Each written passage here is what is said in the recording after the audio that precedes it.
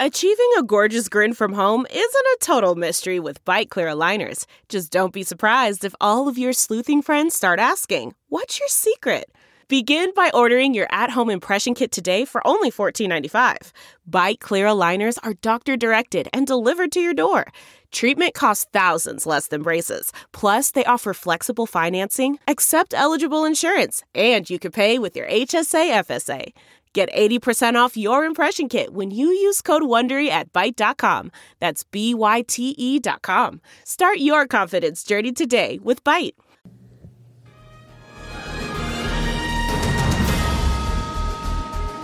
Thanks for joining us for another week of Take Two. This is Heidi Hatch with KUTV2 News. You can see me at 5, 6, and 10 p.m. on TV. If you prefer not to look at me, this podcast is a great option. Greg Hughes, Citizen Hughes as he calls himself, Citizen former Speaker Hughes of the House, Mara Carabello. Boss Babe from Exoro Group is here. Good to be I here. almost said a different B word. Whoa. Friday. I know, feeling the Fridays. So thanks for being with us. Every week I keep thinking, you know what, there's going to be a slow week. I've been thinking this for years, and it never happens. So Literally years. Years. Every Friday, without interruption, we always have drama politically. there is drama. But today, I guess depending on who you're talking to, it's good or bad drama. But Governor Cox held a COVID briefing, which we haven't had a formal COVID briefing for a while. At the early stages of the pandemic, I feel like we're having them almost on a daily basis. Today, though, they kind of did the state of the pandemic. We're 2 years in. Where are we at? And he said that the state's really going to be changing the way we do things March 31st, which is actually sort of in sight. It's a month and a half away. Mm-hmm. So, Mara, do you feel like he's declaring the party over with his new steady state model, or is this just like, hey, guys, we're going to try to make things better for you? Yeah, I felt like he declared it over. Now, he specifically said he wasn't declaring it over, so I should give him So that we out. should say, hey. But I felt like if you It's read not over, between but it's over. He said, we're all just done. And we're going to tired, and from now on, we're treating it like a seasonal illness.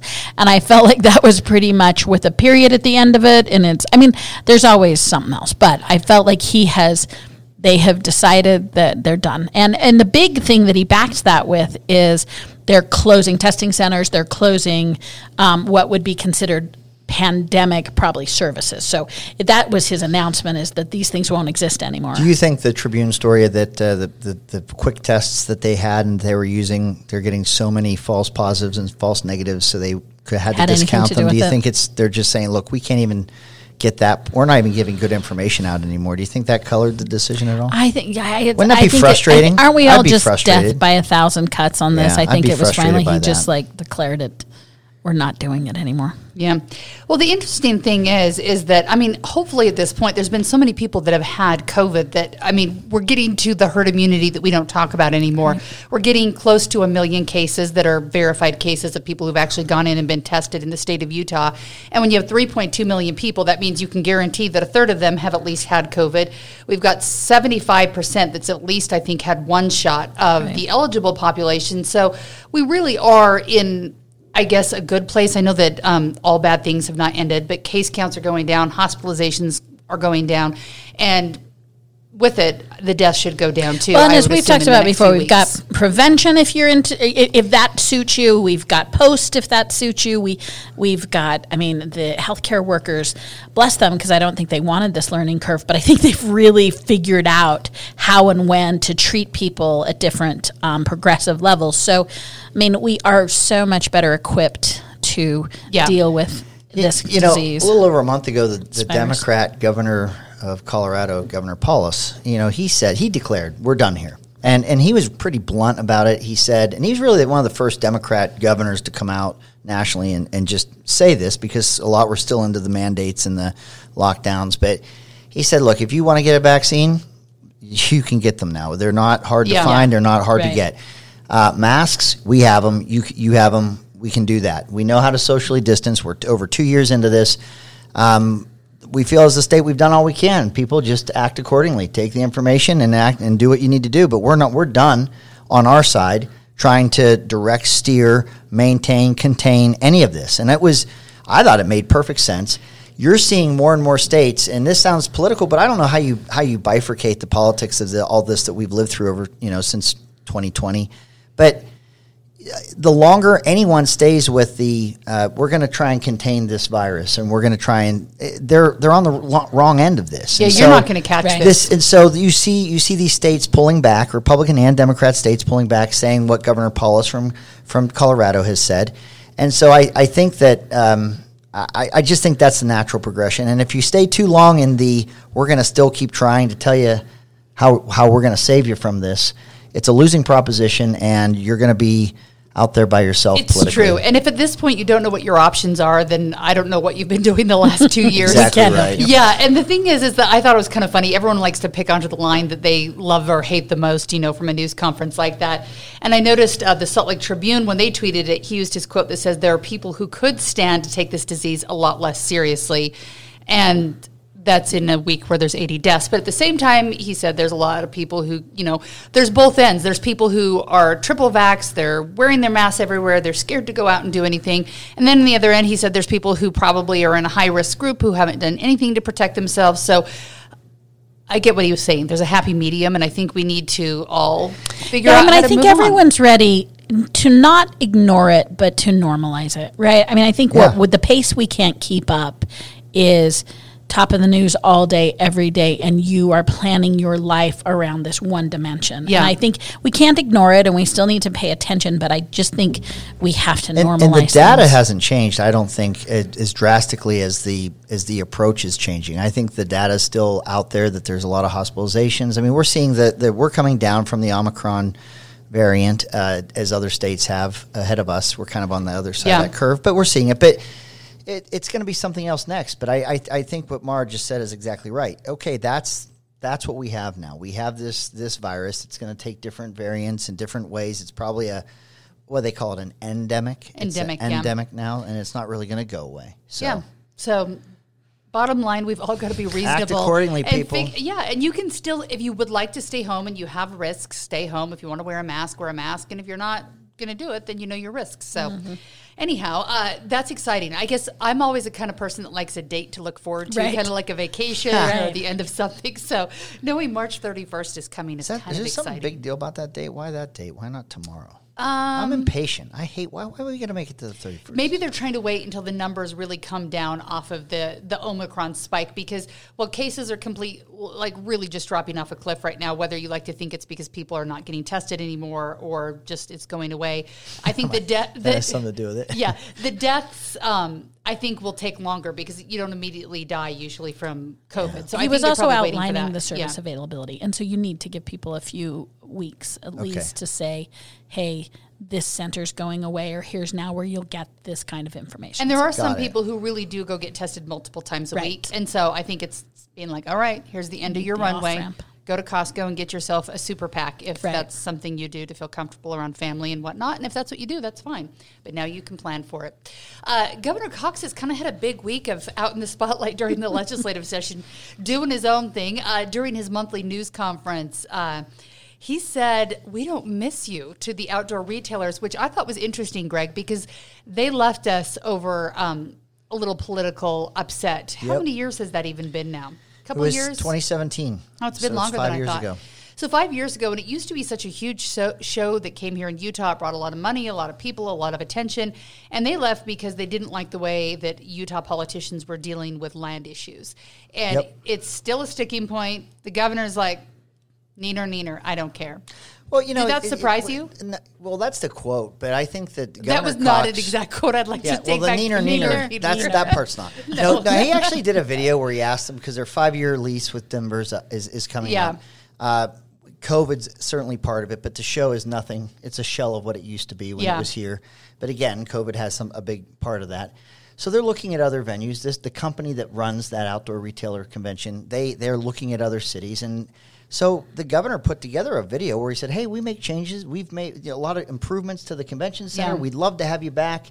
And so there was a pitch made by Salt Lake City and the state of Utah to be considered as the place that they would come back. And then you saw this, Patagonia and REI and all these outdoor retailers who were saying, if it goes back to Salt Lake, we're going to ban it again.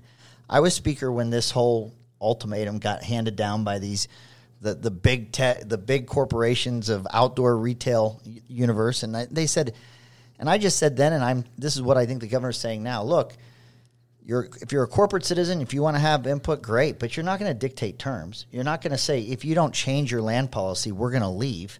But like they were saying, it came in the form where it felt like ultimatums, and it feels even today, fast forward 5 years, those larger companies that attend that convention are telling the ownership of that convention, if you dare go back to Utah, we're going to boycott your convention. Right. And is this a game of chicken? How dare private business exercise their voice with the government?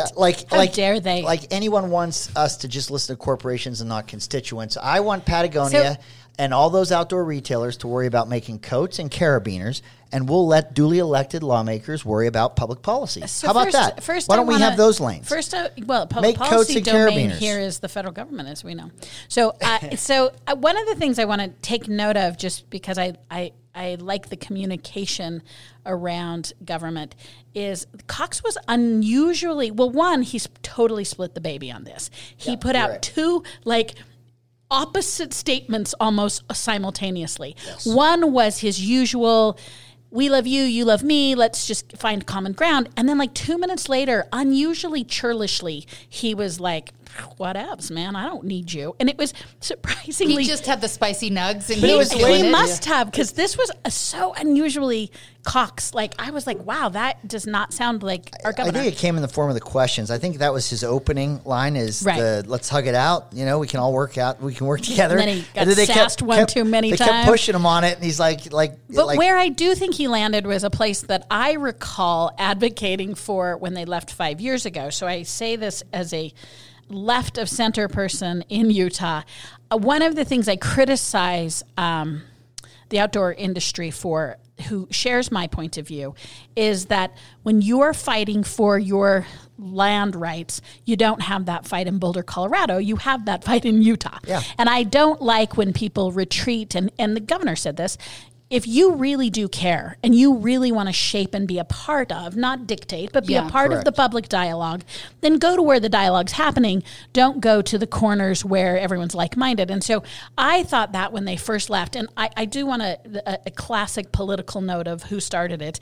Remember, this was at the heels of Governor Herbert being rather sassy. I mean, he was coming out with some pretty strong industry statements where he was backing down the industry. The industry was planning on staying. In fact, Salt Lake County, who owns the venue, had negotiated those. And then the Governor Herbert really leaned into those. And that's when the outdoor industry decided to pick a fight. But I even remember when they were picking a fight then, I remember thinking where you make a stance is where things are happening. You go to where the battle is. And so I hope they come back. Go take an early morning hike with your flag and because do a press they do release have name ID buying power. So bring that buying power and enter our dialogue. If you think we're off base, come and fight the fight here. So, I wish they would come back. I'm going to give a little behind the curtain look at what was going on in that very moment. Sexy. You know how the Cuban Missile Crisis, we only found out later that Bobby Kennedy went and negotiated the missiles out of Turkey, and that was kind of one of the reasons the standoff didn't get worse. And anyway, what was happening was during that time where these were pretty inflammatory comments were being made, and it feels like ultimatums.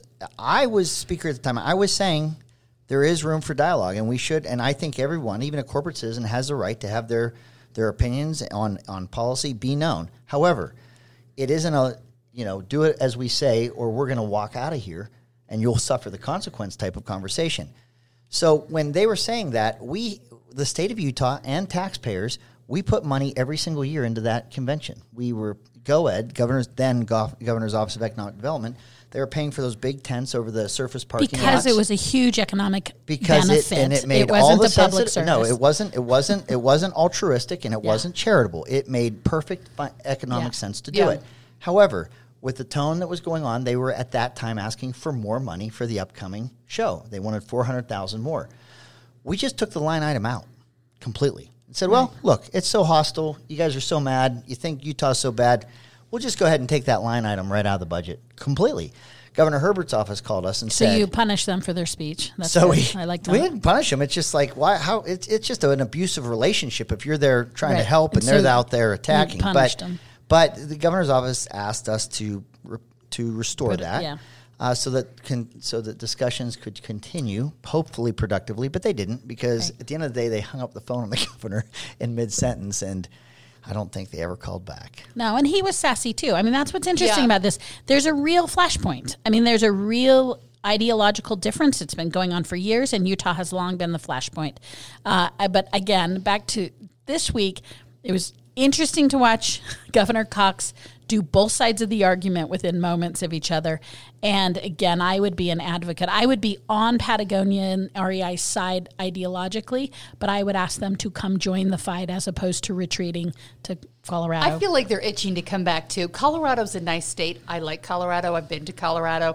But Utah, there's a reason why they wanted to be here in the first place. I mean, we've got the Mighty Five. You can fly into Salt Lake. You can go in the mountains. You can do your trade show at a lake. Well, the Great Salt Lake's getting smaller, and so the rest are lakes. But there was a reason why they came here, and I'm pretty sure they use their vacation dollars here, and they come test their coats and carabiners, as Greg says. So they may as well just come here for the show, and like you said, fight the fight. Buy all the airtime. Yeah, and they said it would be the end of our convention industry, and there was a lot of doom and gloom predicted. Utah's done well. I mean, we have a lot of bookings. We have a lot of conventions. So I don't think convention, though. I don't argue that, but to the extent that you would start to direct your public policy strictly to their dictates, because that's how they want it, or they won't come. We're just not there. I don't think anyone would want the people. Allowed. I don't think anyone would want public servants to just make decisions based on comments like that. What is the date today? The 18th? I guess I could so look let's at my phone, just mark today. Remember this moment of dictating when the RNC wants us to sweeten the deal to bring the convention here. Yeah, I don't want the convention. I'm just here. let's have a You moment. don't? Mm-mm. Why? You don't because you think, Greg has a I'd two like to have the RNC and the double. DNC here in the next few years, but I know that they'll never, I don't know if they'll never come, but we'll see. Why do you hate them so much? No, I'd rather have it in a swing state. I'd rather have it in Ohio, or a state that's in the a state that is up for grabs during the presidential election. I'm guessing that's probably Greg where they're thinks leaning. too much Trump in Utah will over Trump If Utah. Trump is I know the nominee, you will. There's a lot of We'll turn Utahns against that it. will. Evan McMillan is Utah was already in in the 16 convention, kind of a spectacle in terms of its anti-Trump delegation that came to the convention in 16. I don't want any part of that. Normality. I was there. It was so exciting. I don't want any part of that in Utah in 2024. The centrists are the worst. Okay, well, we'll be watching to see what happens. I'll be interested to see how that goes. But before we leave our Cox segment, which has already lasted 17 minutes, if you're listening, Governor, you've got one more here. This is a doozy, this one. This next one has really got a lot of attention. Yeah, no, I think this is interesting. But Governor Cox signed on to a letter addressing the Canadian trucker protest. He signed with 15 other Republican governors, so 16 in all, which is not even half the states, but 16 governors and 2 Canadian premiers saying, okay, to both Biden and Trudeau, let's let the truckers go, let's let them work, let's skip the vaccine mandate, and let's keep the products moving in onto our shelves. Greg, you start on this one. Was this a good idea? Absolutely, and this isn't even the big one. There's one more after this one that we have to talk about that he mentioned. We've got more Cox segments. But I will say that on that note, there's some scary things going on in Canada right now. They closed Parliament. They didn't let them. They were going to vote on removing these vaccine mandates. They closed Parliament under a state of emergency. They're telling people to not be on the streets. I don't know what Justin Trudeau's end game here is and the way they're acting, but I feel there's like enough shutting video. down bank accounts without any warrant of any sort. Seizing the bank accounts. There's enough video of what is really going on with these truckers, with people that are supporting them. The food that they're actually providing for people, the narratives that you're hearing and the speeches that you're hearing from government leaders in Canada fundamentally don't match what's happening on the ground, and they can't contain that. They can try, but you can see with your eyes what the convoy looks like, what the protest looks like. It's very peaceful, but you would think that it was. I mean, Canada didn't call a state of emergency in 9/11. A few people on the fringes that I think a state of emergency when Parliament was invaded by someone with a gun. A terrorist that was shooting the place. They didn't call the state of emergency. What they're calling a state of emergency on right now, and all the things that are happening, I mean, talk about when you're in a hole, quit digging. I think it's getting worse and worse in Canada, and I think that this letter from the governors of this country and premiers in Canada, it's just a plea for everybody to simmer down, settle down. Let's stop. Does that make any sense to you, for Mara? all of our Canadian listeners, which I think there are, I'm sure there's a lot. I just want to point out that despite your proximity to America, I recognize that you're a sovereign nation and probably don't need another nation to help you govern. The arrogance of sort of instructing to another nation. Now, I'll give some It's room Canada. in that it was. Of course this is you can. exactly. This is sort of I a knew joint- you would illustrate I for am. me the attitude. am. Monopoly But money's worth it's more. a joint statement because I'm just kidding. because the U.S. and Canada have an agreement, and they're speaking Correct. to the agreement. But we have continued, as Greg has illustrated for us, to directly criticize Trudeau, of which, frankly, there's a little bit of an American arrogance to that. I will say who really likes what Trudeau is doing is the Trucking Association in Canada. And he's taken bold moves, and he's done these things, not of all of which that I agree with, but at the same time... The Trucker Association must not be supportive of their truckers. Then, I because think the that truckers America are- needs to be. We spend no time learning about anybody else, and we spend a whole lot of time criticizing.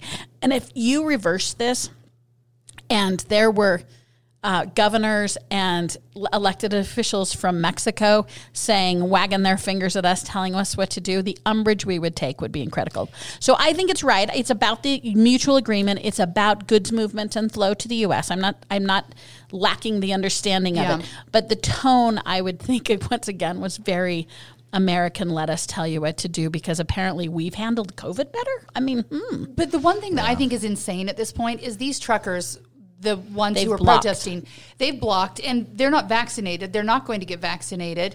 And we've been not just allowing them, but wanting them to keep our economies going for the last 2 years.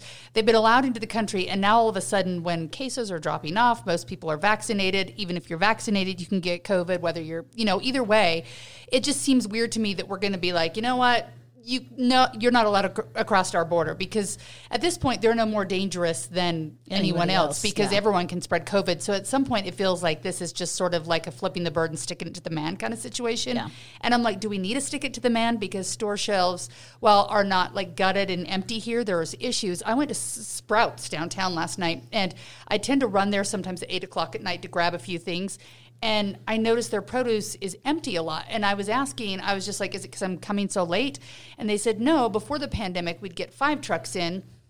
And then in the last couple of years, we get 3 trucks in. So sometimes we have produce to put out, sometimes we don't. Now, I don't think that we're getting our strawberries or, our fresh produce at this point from Canada. Right. But it just goes to show you that we're probably at a point where we're still trying to build back up, and locking truckers out on either side of the border is probably going to cause more problems.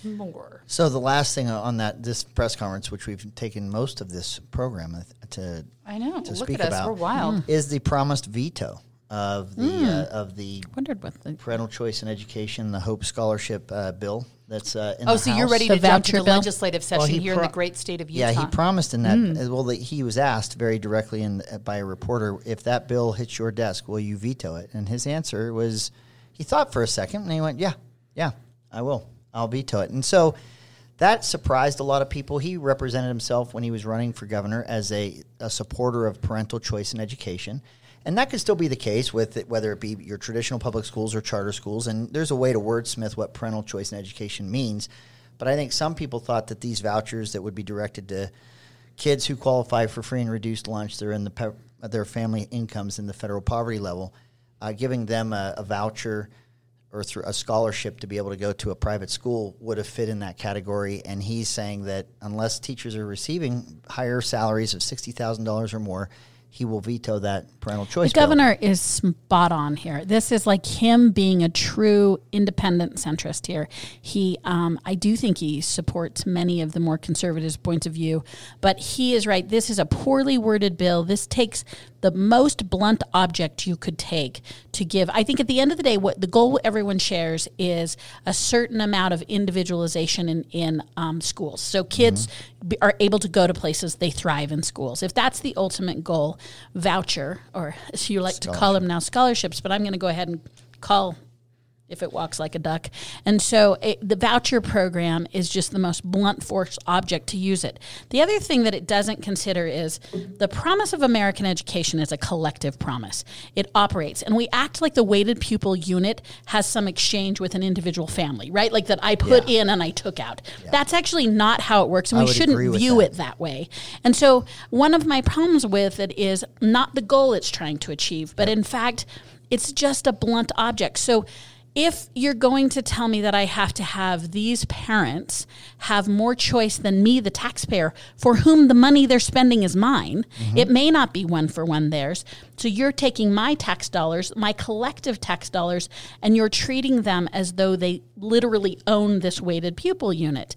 I say if you want to give choice in this way, then create a new fund in which you apply and you have criteria, much that this bill outlines. Maybe it is proportionately given via income. If what you want to do is allow kids to have the individualized attention that a parent thinks they may need, but to take away from the promise of a collective education system, which is what America has had, and to treat the weighted pupil unit as though it's money in, money out, well then also, where did you decide at this moment that parent X should have better judgment with my tax dollars than me? Can I do this for my grandchild? Can I do this for my community? Because most of the money they're spending, that parent is largely spending money that non-parents contributed. So we've ceded the control of decision making. I like where you're going. Away. I know. Like where you're going, but I'm going to expand what you're saying. Utah's a unique state for a couple of reasons. One, how many children per taxpayer we have is a little higher. Our heavily birth subsidizing rate, families here. We also have a unique relationship between the predominant faith, the Church of Jesus Christ of Latter-day Saints, and its seminary buildings, and its relationship with public schools, where one of the periods of the school day can be a day where the students can go across the street, go to seminary. Every other state, you see stronger private school systems that are parochial because there isn't this connection that we have uniquely in Utah with seminaries and the predominant faith with our public schools. So with a high birth rate and with that description I just had of parochial involvement in public schools that's unique, the state of Utah's public education system is educating 97% of those school-age children, K through 12, okay? I think on the broader view of a taxpayer who's depending on an educated workforce, if I look at other states where 10 to 12% of students of that age group from 5 to 17 years old or 18 years old are not going into our public education system, but their taxes that are being paid are going into the public education system. Agreed. It is improved. So I find no budget advantage to capture 97% of these school-age children or to demand that it be even more. If we had a pathway for students, and we gave them by way of that voucher or that scholarship less money than we would have paid for that student, we leave more money in that system.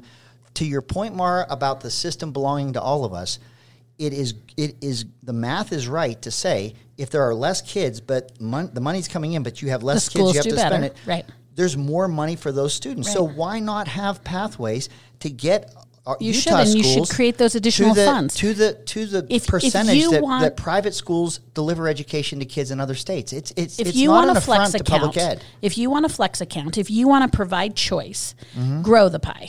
And so just grow the pie and add the choice. But this is diminishing because we more proportionately rely on non-parental tax dollars, if you will. So you're re-instructing my tax dollar and my kid's not in the system, and that's not equity. And so I think now you're getting provincial with your tax dollars. We just agreed that we want that fund to have as much money, right? But I'm saying for all the kids, whether they're our kid or not. I just described what I believe the voucher system does. So if what we're trying to provide is choice, this portability based on an individual child, let's grow that. Then let's set aside a special fund, and you can apply for that special fund. It's all tax dollar driven, so it's not. And we do know. I know last year and the year before we've had a decrease, but we have year over year had income increases. And so if we grow the income tax and set aside an additional fund, the weighted pupil unit, the math stays the same for the public schools, which is what we're both saying. Just grow the pie and have it be. And if you're talking about so who could use it? Anyone or just someone who was? I think right now what you want to avoid with a low income. We went through a voucher battle when I was a lawmaker over 10 years, maybe 11 years ago. Longer than that, maybe. It was like 2007, so it's been a long time ago. But the biggest criticism of that bill in hindsight was that it would eventually, if you had a child in a private school, you weren't eligible for the voucher. Right. But at some point, kids were born and they go to, they get to that school age. Right. And it was the case that voucher could have paid for someone who would have already been going to a private school anyway.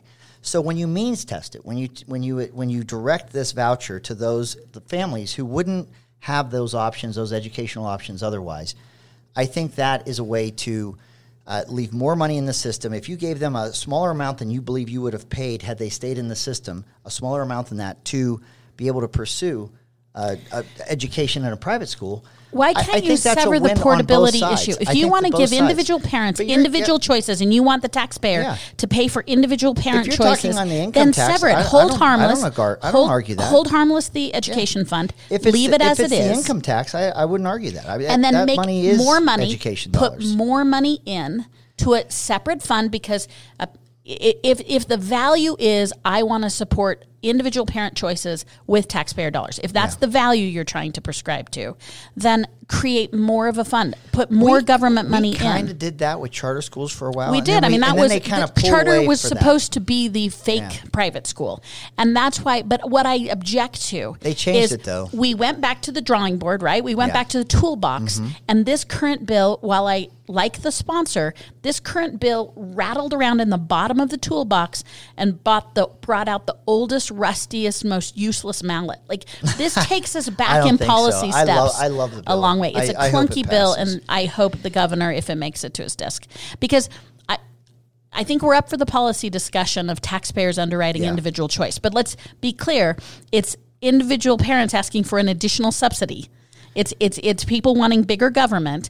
When they talk about a voucher program, I thought it was interesting too, though, that it sounded to me like the money could go to a stay-at-home mom that was homeschooling her kids. And what was the subsidy? Let's say $6,000 a kid, and you've got 5 kids. As a stay-at-home mom, all of a sudden you're making $30,000. I was like, shoot, I'm going to have some more kids. The other thing that it doesn't approach at all that it has to deal with is what do you do with religious schools? Are you going to fund religious schools? You got to be careful there. And that's a big problem because most of Utah's alternative schools they're usually in the are Catholic system, and because Catholic parochial system, as Greg mentioned, has been around for 250 years. It has, and one of the biggest campuses most of those are Catholic alternatives. And how do you bifurcate that? And then the other problem they don't address, although we are using them as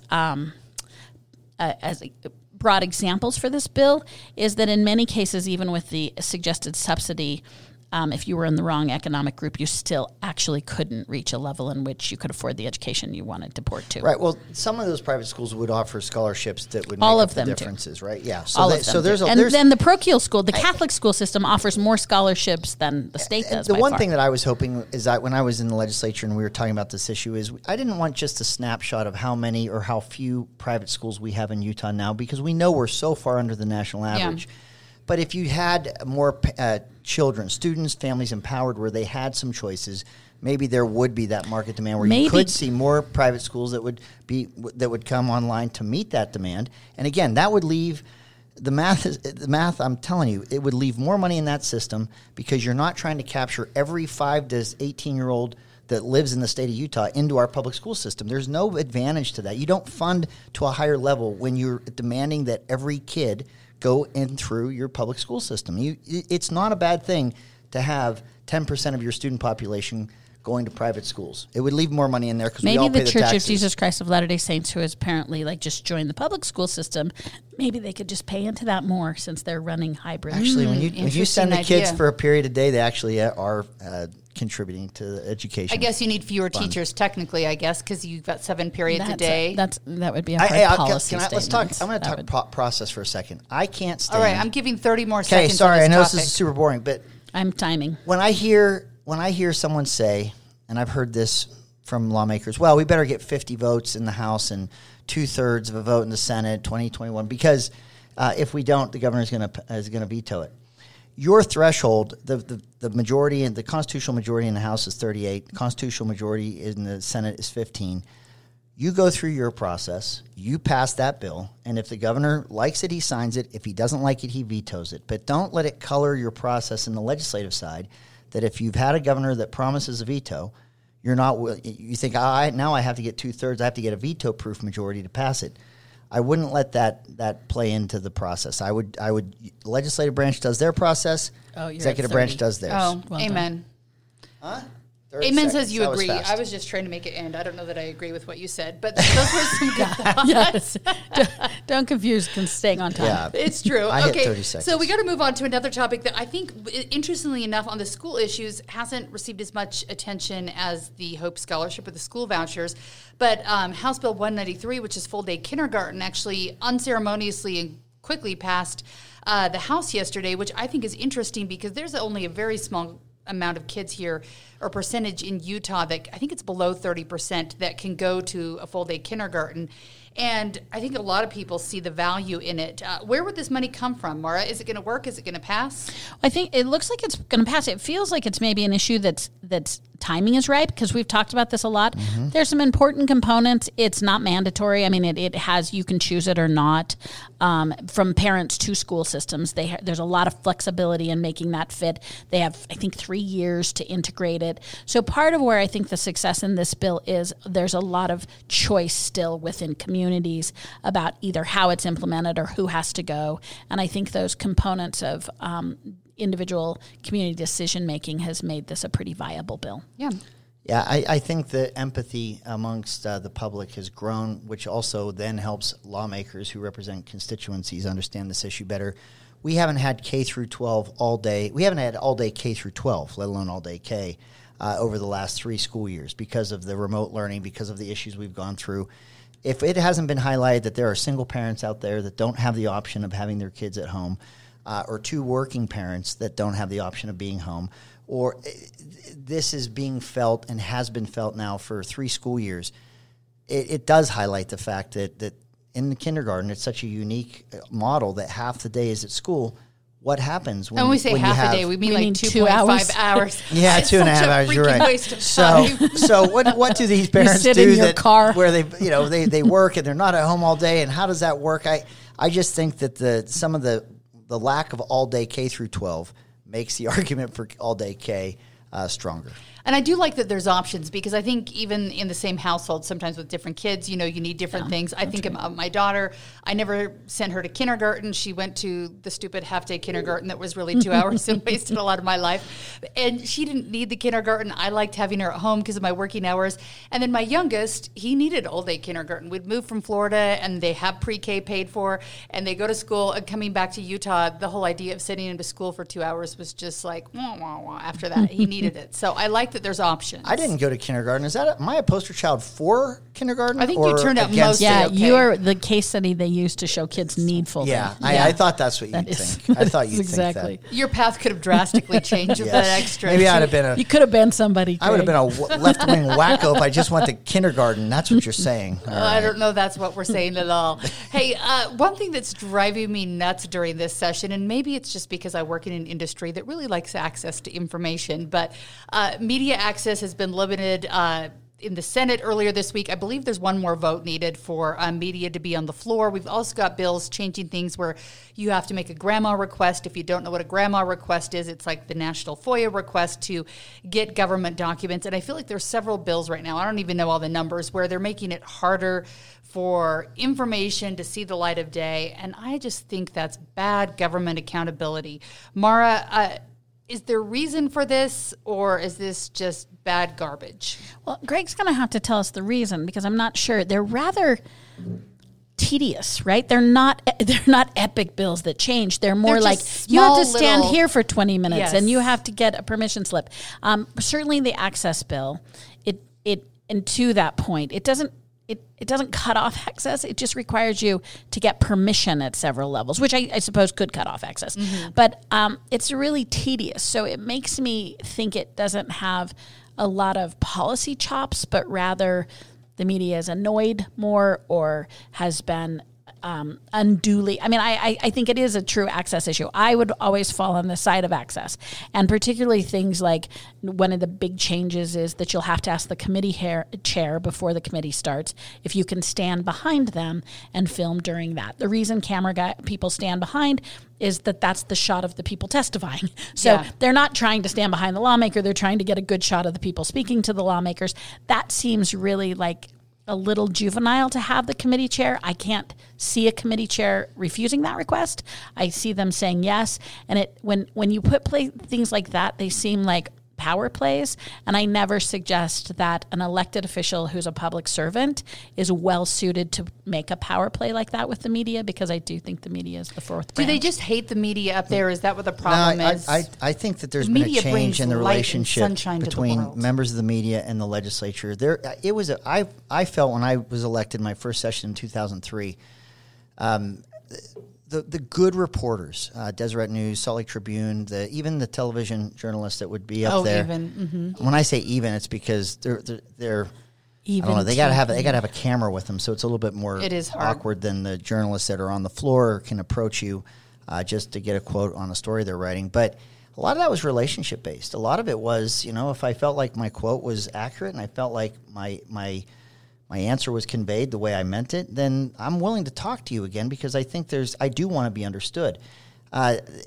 There's a lot more. I think the relationship between journalists and elected officials is more adversarial now, and I believe that these circumstances, and this isn't a law. These are the rules of the Senate. It's a resolution. That they're considering. It is because they believe there have been occasions of eavesdropping where there have been access to the floor or cameras behind the dais of the committee room where they are looking at what's on the lawmakers in front of them, what notes they're taking, and that there's been secret launch codes, comments or things that are happening that were not part of an interview or that relationship building between the journalists that want to get to the bottom of the story and want to ask questions, but more that they were being that their privacy was invaded and they were being listened to, or there are things that in front of them. Can't you just cut them out by not doing the interview? I agree with you. I mean, journalism has changed. I can understand that too. I don't like gotcha journalism. No, journalism has changed, and you're dealing with. I mean, one of the big changes we see in working with media is that you're working with some people who have 10 minutes on a subject. And before, you worked with those beat reporters, and they had as many years on the subject. I mean, we had the bandwidth to have a reporter just cover a county council the whole time. And so their level of understanding of nuance was incredibly high. And that's gone. I mean, most are sadly churning out a bunch of stories a day and working on a lot of deadline. But do you think restriction is the way to do this? Well, I just think they don't want the gotcha stuff. I think that they don't want to have someone standing listening to their conversation that they're not aware of. Which is understandable. I mean, if somebody were to stand by my desk all day long and hear some of the things I said, they might be things that I would not want in the media. Not that I'm ever inappropriate. It's like any other relationship. I really do think that there's trust that you can build, and you can be I can tell you, I could name for you the journalists who I wouldn't subscribe to their politics necessarily. One, I know his politics because he tried very hard not to have political persuasion when he was a reporter, but he's a opinion. Okay, we know who that is now. Yeah, okay. He was a hard worker. He was incredibly. No, it wasn't. It was Robert Gerke. Gerke the turkey. We know. So anyway, he worked so hard to really get all sides. He was very thoughtful. And if I said, hey, I feel like there's a editorial tone, he would really look at what I was talking about, and he conscientiously wanted to call balls and strikes. I would argue that Bob Bernick was that way, in that he understood the process so well. He knew when to ask me. He'd know that I'd just been in a joint Senate-House leadership meeting, and he was one of the only reporters on the Hill that said, you just had a meeting. Yeah. Anything worth talking? I mean, he would remarkable at understanding the process. So his questions were so direct, so succinct to what I was doing that any reporter could have looked, and these are out there, but he was good at that. So the more a journalist puts that kind of work in and then builds that relationship with those that they're covering or the news that they're covering, I think they're going to be better at their job. Their access is going to grow. If it's adversarial from beginning to end, you get rules like you're seeing in the Senate that's being passed right now. All right, everyone's in timeout. We're not going to discuss this, but the death penalty bill was killed in committee. It's dead at this point, so we will have to discuss. That seems wrong to say that bill's dead. That death penalty bill has been tabled. And we will have to wait and see what happens next. But it did get more light in conversation than I think any of us expected. So that's happening. The vaccine passport bill passed out of House committee. We'll be watching that one. And I'm going to let Mara go first on this one real quick because we're like running low on time. And I know that you drink high caffeine drinks but low hard seltzer drinks. So... yeah, I don't have. Does this make sense what they're trying to do? The seltzer. So this is taking some seltzers based on, I think, like what kind they are, the mix of them. So I think it's certain berry flavors off the shelves. This is just so stupid is what it is. This is like Utah being stupid again. And I'm not even fighting the restrictions of alcohol. I'm just saying like, this is just stupid. It's small ball. It's weird stuff. It doesn't, nobody thinks it gets anywhere. This is just bureaucracy. This isn't about drinking and driving. This isn't about a big issue. This is just about the tedium that is Utah liquor laws. And again, I mean, if your goal is to restrict liquor, I'm not even speaking to that. I'm just speaking to like big government. It has a foothold in DABC.